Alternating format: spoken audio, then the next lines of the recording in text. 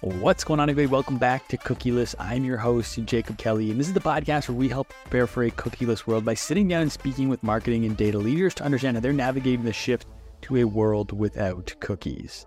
Today on the podcast, we are joined by Dajana, Pjatak, and she's the audience segmentation manager at Aller Media.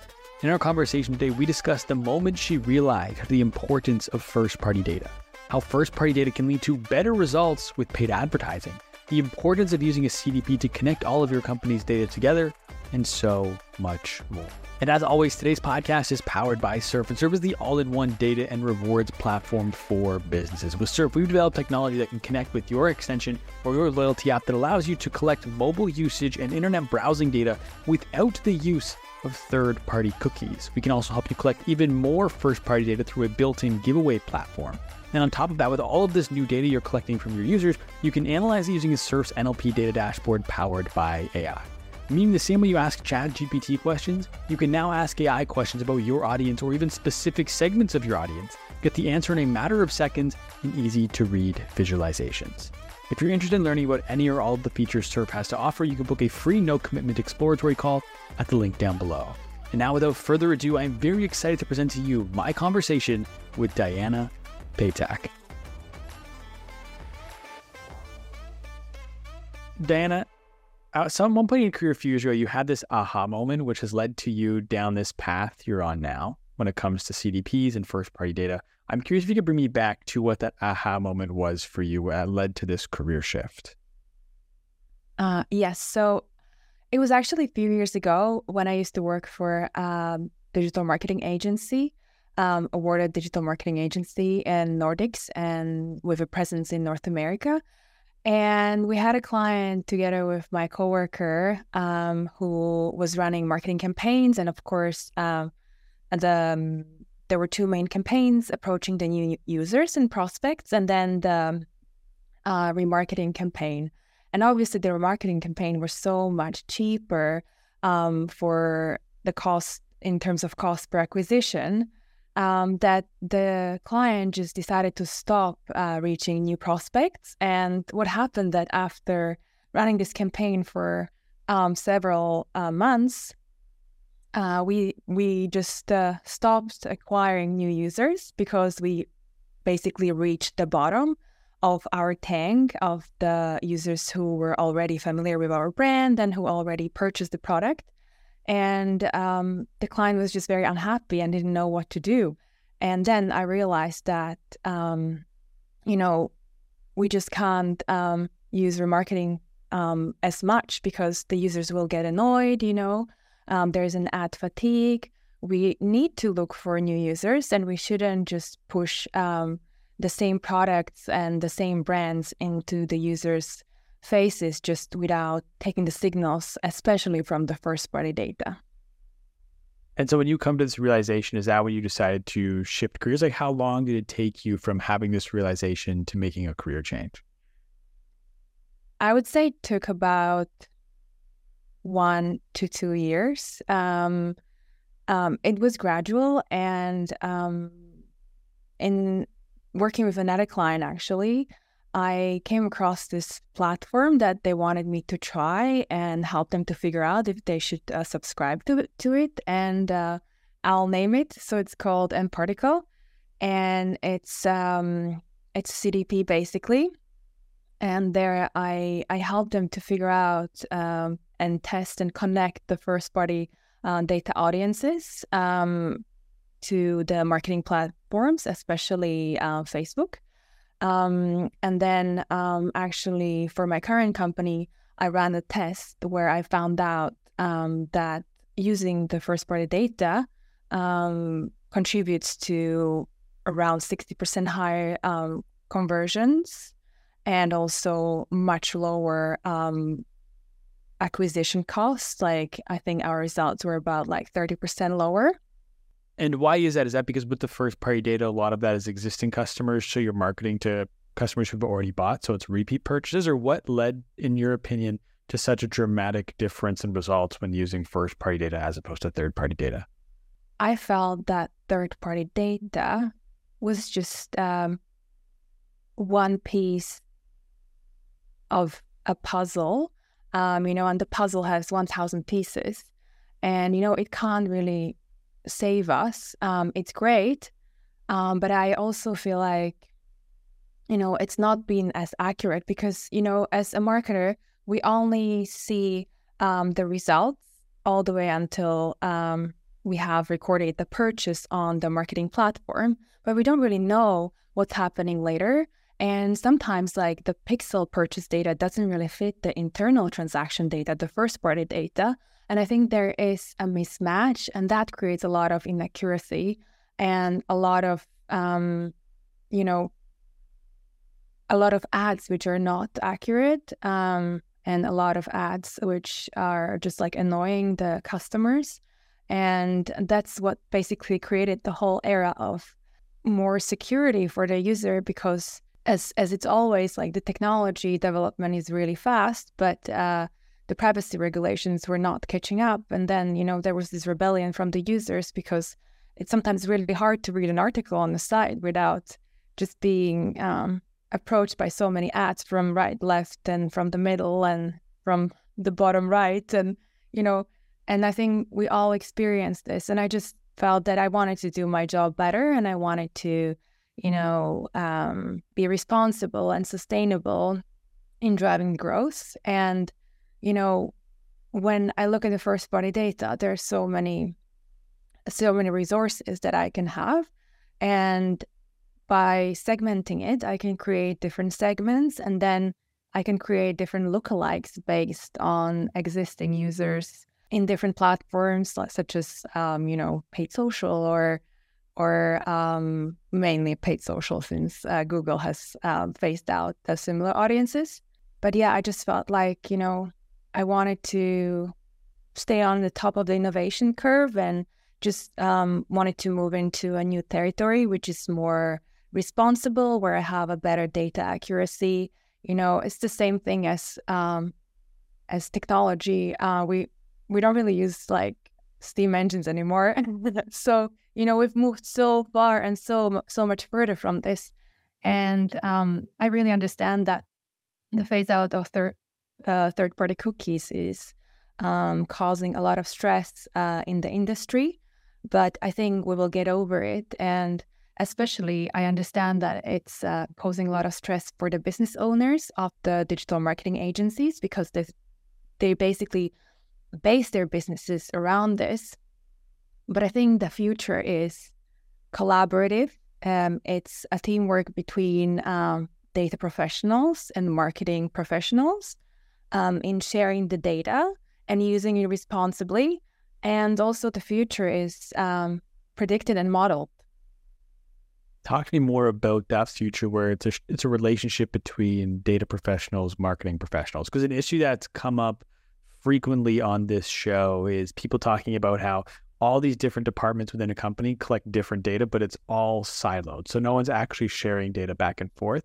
So how can we get to a place where all of these different departments are sharing all their data together so we get a full picture of the data a company has? Yes, as you say, it's a common problem in many different places. And I think I would say ideal answer to it is the customer data platform, because it's a platform where you can combine online and offline data, first party, second party, third party data, in other words, behavioral data, on-site engagement, transactional, device. But to answer your question, I think a lot of education, a lot of stakeholder management and stakeholder persuasion needs to go into this.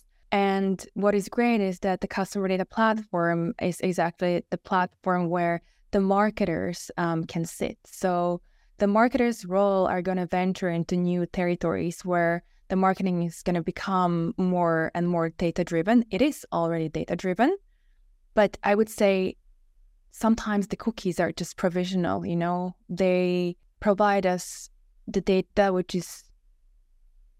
is helpful, but is not always as accurate, And then now we will need to move into the next part in the evolution where, the data engineers and data scientists will need to learn from marketers and vice versa, because that's the only way the future can be successful. And it will be successful. I believe in it. And will this help marketers deploy data better? Because right now I feel like we're in a world where so much data is being collected, but there's no actual way to deploy it, or marketers aren't using it to the best of their ability. So will this relationship between the data individuals and the marketing individuals lead to them deploying data in a better way? I believe so, yeah, because I think it just takes education, a willingness to learn, the growth mindset, I think, to be able to, look at the business in a holistic way. Because before we were driving the business, we were driving the purchases as much as possible, only until that end point when we would see, oh, there was a conversion recorded. But, there's so much more to the business. Like if we, for example, try to advertise the product, there is landing page experience, overall, product experience, the customer experience. And I think we will have to look at it in a holistic way together with data professionals and marketeers. And I think maybe there will be, and there are, starting to be more and more hybrid roles where, you have a technical background, but you're also aware of the business and you have a full picture.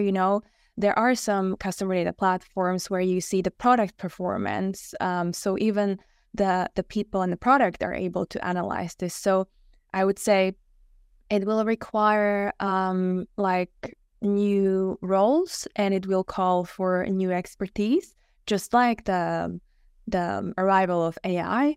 And of course, a lot of the customer data platforms are having the predictive features and AI features, where when we mix all the data, like I said, behavioral, product, engagement, we're able to attribute scores to different customers based on their historical behavior, based on the use of machine learning and algorithms, and then basically predict how will they behave and how we will get them there through the tailored and specific actions through the marketing or personalized site experience or SMS or marketing automation. Where does CDPs fit in all of this? So I think it's really hard to explain CDP because it sounds very technical, and I would say the simplest way how to explain it is I like to use the word playground, but I think festival works the best. So imagine you're on a festival and there are artists, and the artist is basically the company sitting on the data. That's the artist that controls the performance, controls all the people who are there on the festival and delivers the experience, right? As an artist. So that's the company. Let's say it's software.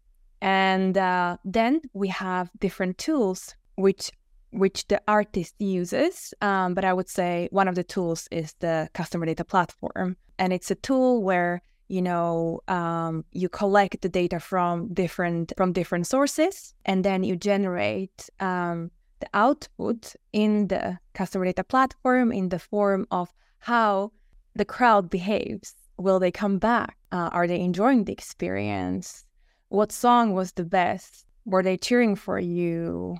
Is this the third or fourth year they came? Are they VIP users? And then you can basically, by collecting all this feedback from your performance and from the user experience on the festival, you can then act on it together with the marketing team and offer them better experience next year on the festival. Different music, different genres. You can adjust your price. You can reward the loyal customers and things like that. So I want to make sure I understand. So the CDP is the place that kind of can aggregate all of that data together to give you a holistic picture of all of the data. It's a place where you can bridge and connect all of your data together, essentially. Exactly. And what is really good is a lot of customer data platforms integrate consent tools, as well as one of the biggest assets of customer data platforms is that they provide identity resolution. So if you have a smart ID, which you assign to the user, then based on this ID, you can stitch the whole customer journey and customer touch points and interactions in one customer profile. And then you can see, okay, like which platforms do they interact with, what products they buy, how much they have purchased for, how long they have been with us for, and then you put the people in the different groups, and then you can segment the users based on different attributes, I would say, and different behavior. And then, as I said, then you can attribute different scores, and then you can predict in the future how they behave once you perform certain marketing activities. And so with the CDP, that can kind of help us with the ad fatigue you notice, because we can shift the advertising to more behavioral and contextual advertising, right?